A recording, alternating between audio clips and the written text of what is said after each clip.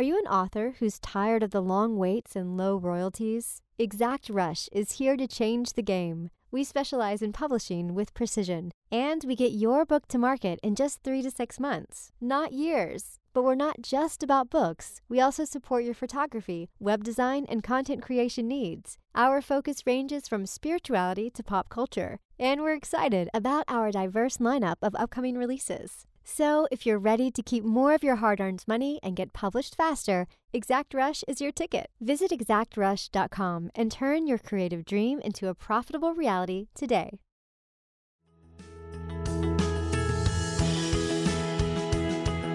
Tap into your most original thinking, organize your ideas, and create the opportunities to launch your creative work. Unlocking your world of creativity with best-selling author and brand innovator, Mark Stinson. Welcome back, friends, to our podcast, Unlocking Your World of Creativity, where we travel around the world talking to creative practitioners about how they get inspired and how they organize ideas, and most of all, how they gain the confidence and connections to launch their work out into the world. And today's theme is making your ideas understandable and actionable. And there's all sorts of ways of doing that with animation, live event sketching, this graphic recording, we often call it, and infographics. And my guest is an expert in all of these areas and has a new book that we'll talk about as well. Welcome, William Warren. Hey, Mark. Thanks for having me on. Really excited to dive into our conversation. It's terrific. And we've all been in these meetings where ideas are coming, an idea per second. And then you walk away and you go, boy, that was a great meeting. What did we come up with again? Yeah. What did we learn? What was that all about? What am I doing now? I thought Group B was handling that. Yeah, exactly. Tell us about your service and how you get involved in these kinds of sessions with your sketch effect and really try to bring these ideas to life. Yeah, I love how you described it, how you illustrated the value of what we do with the sketch effect, because the business really emerged from that pain point, which is that we attend a lot of meetings. We go to a lot of conferences. We attend a lot of sessions. We work really hard. We have these fantastic conversations, and then we walk away and we tend to forget most of it. And we don't know what is happening next and who's owning the next action item. And yeah, my business was born out of that experience. Before I started the Sketch Effect 10 years ago, I worked in corporate marketing, and I would attend meetings and workshops and team sessions. And for me, I've always been a creative at heart. I've always loved illustrating. I've always loved comics and cartoons. And so for me, in order to survive these boring meetings, or in order to make them a little bit more engaging for myself personally, I started to sketch during the meetings. If I was sitting there taking notes, I would doodle in my notes. Or if it was appropriate, I'd hop up on the whiteboard and grab some expo markers and start doodling out or sketching out the main concepts. Or if I was delivering a presentation, I would sketch out my concepts in visual form, scan them in and put them into my PowerPoint, and then present a deck that was verbal and visual, auditory, written, and visual content all in one go. And so for me, that was just a creative outlet. That was just a way for me to express myself creatively in the context of this corporate meeting, day after day, corporate meeting life. Yes. And the magic happened when people around me saw value in what I was providing. They said, William, this sketching you're doing is really cool. Can I take a picture of it? Or can I put it in my PowerPoint? Or will you come do that sketching thing in our meeting? And so soon I was hopping around this organization as a hired gun, drawing and doodling and doing the sketching thing. And what I realized is I was stumbling into this world of graphic recording or visual communication, which is rooted in visual science, visual learning science, which is that people learn ideas better when information is presented not only verbally, but also visually. It's part of how we're wired as human beings to think and process visually. And so I was stumbling into this world, and the product or the service is called graphic recording. It also goes by the name of sketchnoting or live scribing or visual facilitation. And it just was this snowball that was gathering momentum and gathering steam. And a few things I got a couple of side gigs here and there, turned into a side hustle. I would start to take PTO to go and do these assignments and do these gigs, as we call it. Mm-hmm. And then it grew to the point where there was a real viable business opportunity here. And so 10 years ago, I left that job and started the Sketch Effect officially. We've been in business now for 10 years. We've grown every year. And yes, what we do, what we love best is visual communication, helping make mostly corporate ideas, business ideas, more understandable and more actionable by introducing visual language and visual learning through live sketching, animation, infographics, and all the above. It's a great art. And as a workshop facilitator myself, trying to herd the cats in a group is one thing, but you're doing these beyond mind maps, true graphic recording live. And I've heard that one of the challenges is you have to represent the idea. You're not really judging it. So depending on what you draw to represent that idea, that's not what I was thinking at all, might come up, but you take the chance. Exactly. We tell our clients we're third-party listeners. We're in the room, we're engaged in the meeting, but we're not actively steering it or guiding it. We're third-party listeners. We're listening to the content, we're synthesizing, and we're trying to draw out, literally and figuratively, draw out the big ideas, the main themes, the big takeaways, and help make that meeting more effective for people in the room. And yeah, sometimes maybe we get it wrong, or a client might say, hey, the way you interpreted that is not really what we had in mind. That's pretty rare, though. Most of the time, our team of artists, and we do have a team now, we've scaled up. Most of the time, our team of artists, they do a great job of being able to pull out those key ideas and main themes in a way that gets everybody aligned and everybody on the same page. Yes. And you've done this with companies ranging from GE and Marriott and Delta and MailChimp, and then the leaders and speakers like Brene Brown and Sheryl Sandberg. I can only imagine Sheryl Sandberg, she's standing there giving the talk. Is she looking over her shoulder to see what the graphic recording is looking like? There's a lot of trust. There's a lot of pressure and a lot of trust. I believe in that session where we sketched Sheryl Sandberg, which was quite an honor. I believe that was a really big conference. And I think our artists were off stage, maybe like off to the side. So I doubt that she was actively reviewing our work in the moment. That'd be cool if she was. She could give us real-time feedback as to how effective our synthesis was. But there have been times where we will be there right next to the speaker, whether it's someone famous and well-known like Sheryl Sandberg or the CEO of a small local business. And they do look at our work and they do assess how are we interpreting the information, how are we capturing it. And 99.9% of the time, they're happy with it. And they're more than happy that they're enthralled with this idea of a person listening, synthesizing, and then visually depicting what they're talking about in real time. It's really quite a magical thing to behold. I wanted to also then go to your point of the team. I was looking on your website and you've got people all over. So it's not only a remote team, but I was also wondering how you screen for this talent and then train up and deliver the experience. Because people, when they hire you, they say, this is the experience I'm looking for. This is the output that we're hoping to get. So how are you standardizing this experience as best you can? It's an amazing question, and it's one of the biggest hurdles to our business model and to how we scale big, which is finding talented people who can do this skill. Because you're right, it's a very demanding, it's a very difficult, highly specialized skill that we're looking for. So in essence, we're looking for four things when we're hiring and onboarding new artists. First of all, we're looking for people who have just a baseline level of creative ability. They can draw, they can sketch, they know how to use color effectively, they can render concepts quickly, they can draw emotion, they can draw people, they can draw context, environments, and scenery. So we're looking, first of all, for people who are just confident at illustrating. That doesn't mean they're fine artists or they have to have a master's degree in illustration. That's great if they are, but we're looking for people who can just draw quickly and confidently and are okay drawing in front of a crowd. That's another important thing. So that's element number one. Element number two is we're looking for people who also have the cognitive ability to where they can listen to oftentimes complex subject matter, usually corporate business related subject matter, and they can decipher it, they can interpret it, they can synthesize it, and they can pull out what really matters.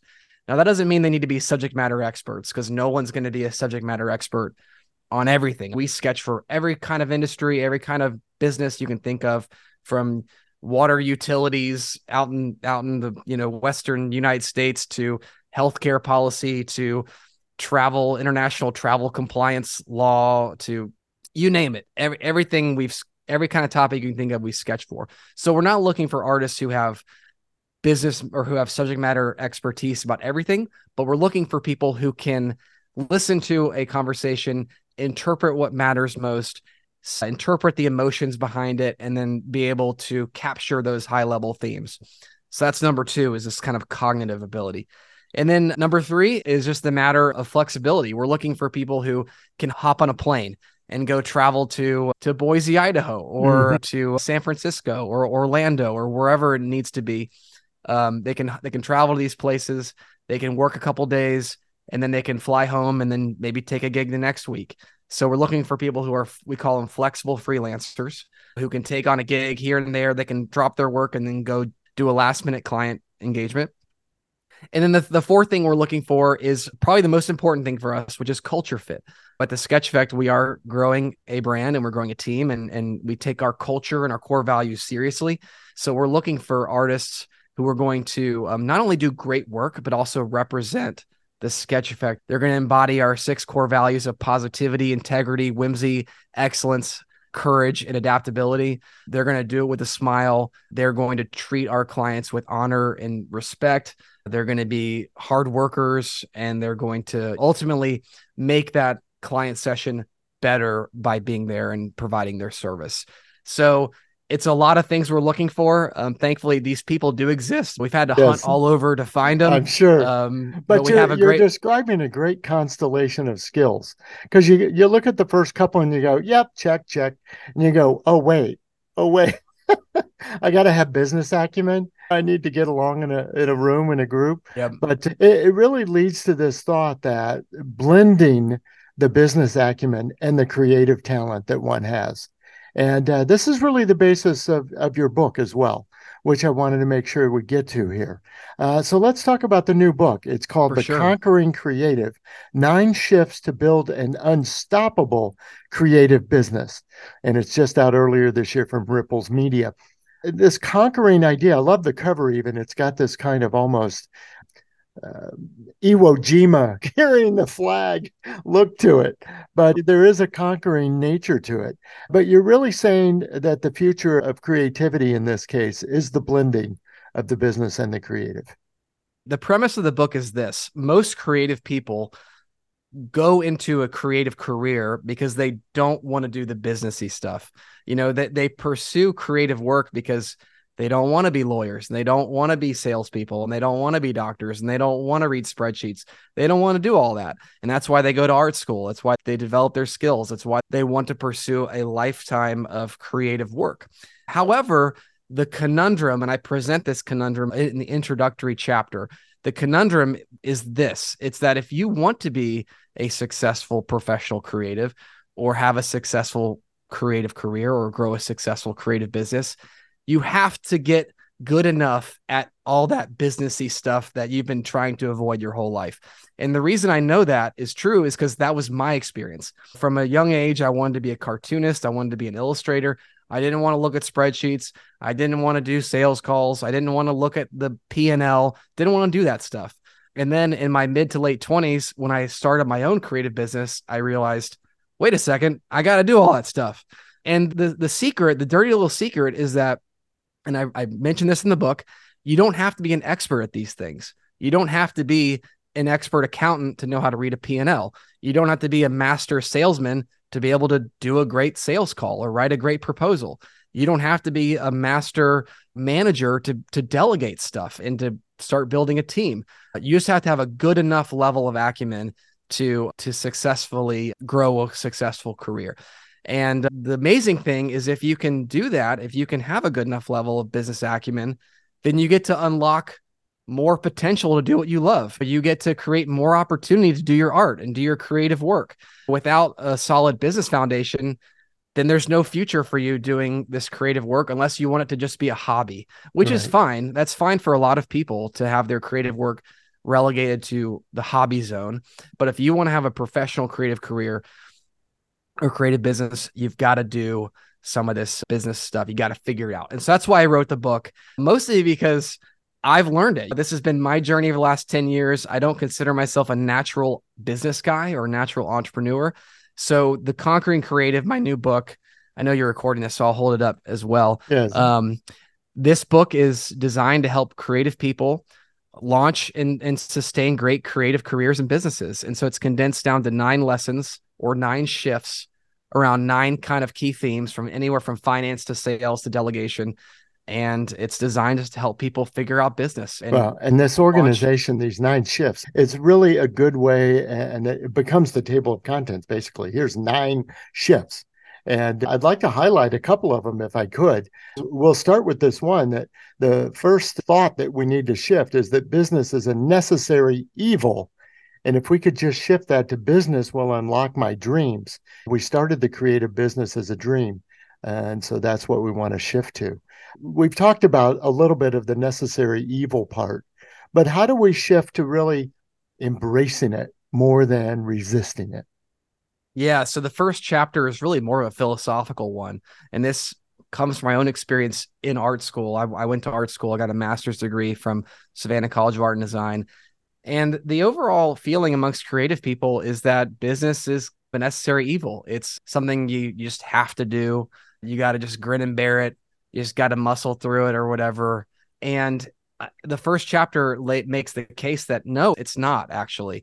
If you can figure out the business side of things, you can unlock so many dreams in your life. You can open doors to new relationships. You can open doors to collaborating with your heroes. You can travel the world. You can make great money. You can build a life of freedom for yourself. If you want to be a successful professional creative, you have to make peace with the fact that business is a good thing. Profit is a good thing. Efficiency is a good thing. Like, these are all things that I think a lot of creative people are naturally hostile towards because they've seen all these horrible examples and they've read about the Wall Street greed and the scams out there and all that. And that's colored their perspective of business. But I believe that business can be done in a way that elevates people around you, adds value to your community. You can create jobs. You can make your life better. You can make the lives of those around you better. And in chapter 1 specifically, so that's the philosophy behind it. And then we dive into tactics. And that's the finance chapter, which I don't want to be like, this is the finance chapter, because that's really boring. But it's the sneaky backdoor into, okay, if you want business to unlock your dreams, you got to first start off with financial viability. How do you look at your numbers? How do you track profitability? How do you control cash flow? How do you price your work? All that kind of stuff. It's very helpful. And it certainly goes beyond keeping the lights on and keeping the doors open to some of these bigger dream basics. Exactly. Let's move down the list a little bit. I was attracted to shift number 7. I wait for inspiration. We've heard that. I can't work. I'm not inspired right now. But if we shift that to, I create systems for inspiration.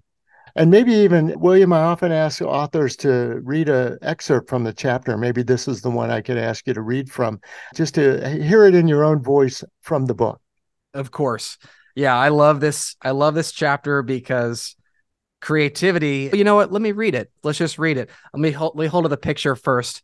There's a drawing here of a creative person being guided by the angel muse. And then there's a side-by-side picture of the same creative person working at a desk with a calendar and deadline hovering over her head. So let me read this introduction. Creativity by its nature is loose. It's unstructured. It's free-flowing. It's fluid. It's not rigid, governed, or restricted.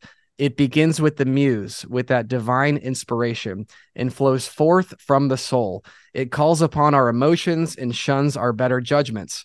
The output, if it's ever actually finished, is a work of magic and wonder. It's not early or late. It just is. The problem, however, is that business isn't. The professional world requires structure, gives deadlines, and demands results. A professional creative can't wait for the muse to show up and light a fire of celestial inspiration. He can't sit around and create when he feels like it. She can't work and work until it's perfect. Conquering creatives accept this and make peace with it.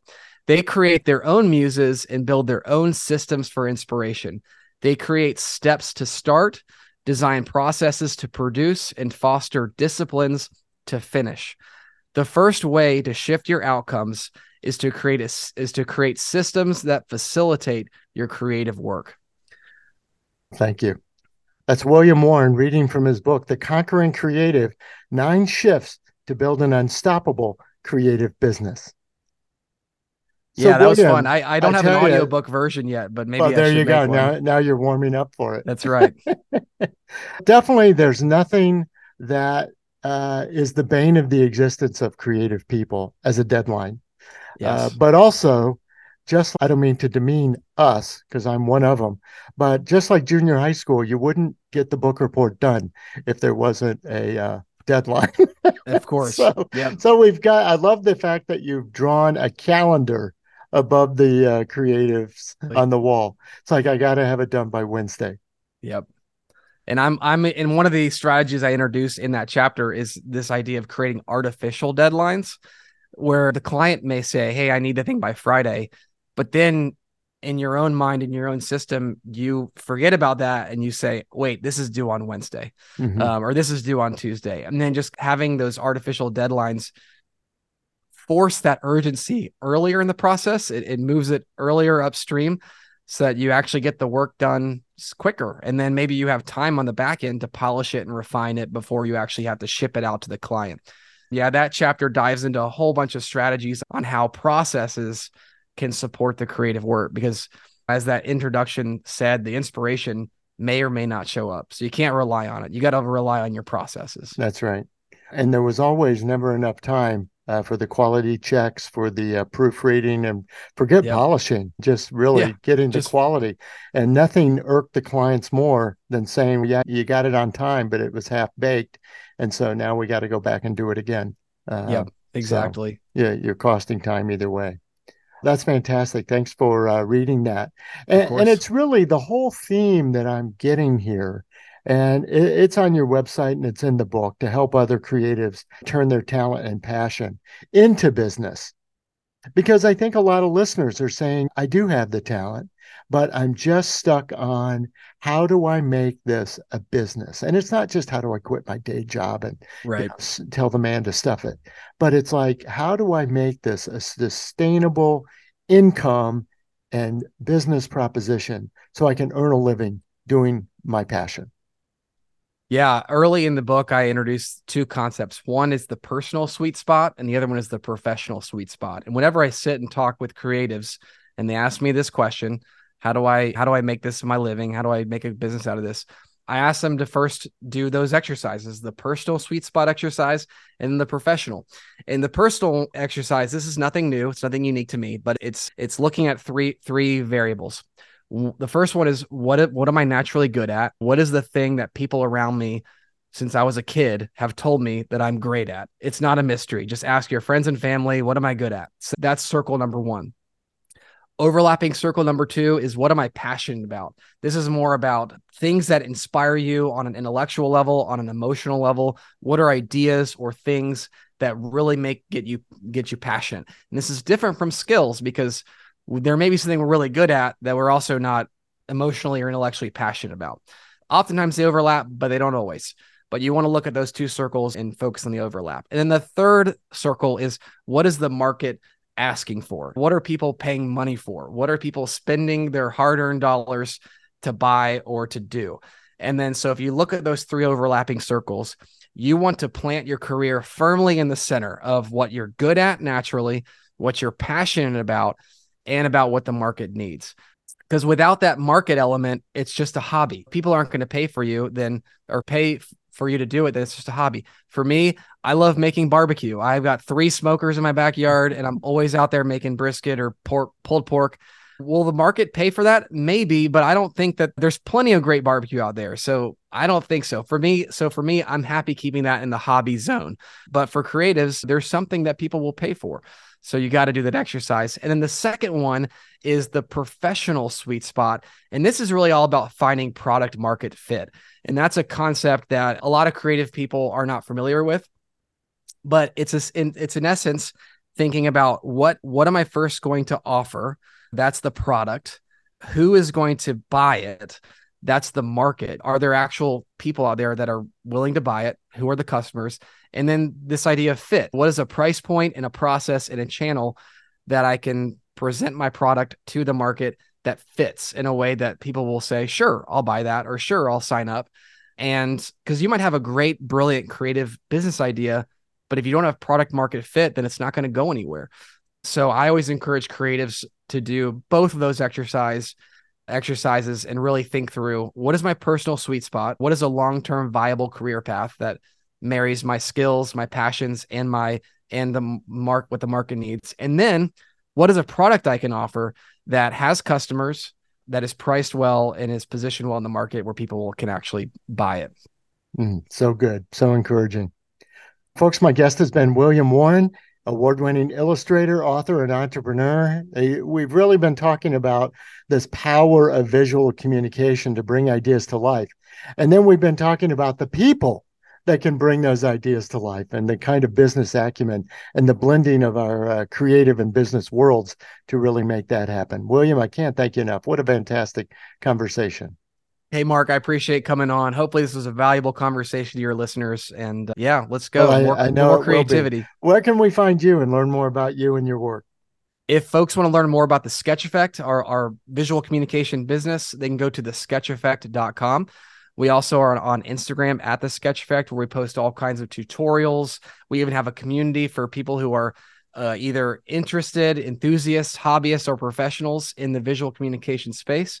So check us out on Instagram. If folks want to connect with me, I'm on Instagram at The Conquering Creative, also active on LinkedIn. So connect with me. Let's chat on LinkedIn. And if folks want to learn more about the book, they can go to theconqueringcreative.com/book. It's on Amazon. It's on barnesnoble.com. And I'm really proud of it. And I hope people will check it out. We should, because there's 9 shifts. We can't wait another day, another week, another year to say, someday I'm going to make this my business. Let's take the someday out of it and let's get on with it. I will say the book is fully illustrated by me. Over 150 illustrations. I had a lot of fun doing it. And so it's a quick read. There's an illustration on almost every page. And I think it will appeal to people who are not necessarily business book readers. Yes. I would expect nothing less. In fact, if I opened this book and saw nothing but words, I would be shocked. I'd be a fraud. Fantastic. Thanks again to William Warren for being my guest. Of course. Listeners, come back again next time. We're going to continue to stamp our creative passports around the world, talking to creative practitioners about how they get inspired and organize ideas, but also how they gain the confidence and the connections to launch their work out into the world. That's what it's all about. So until next time, I'm Mark Stinson, and we're unlocking your world of creativity. Unlocking Your World of Creativity with best-selling author and brand innovator, Mark Stinson. This program was produced by BSB Media, creators of IntelliKey Leadership Stories, Unlocking Your World of Creativity, and thepeaceroom.love.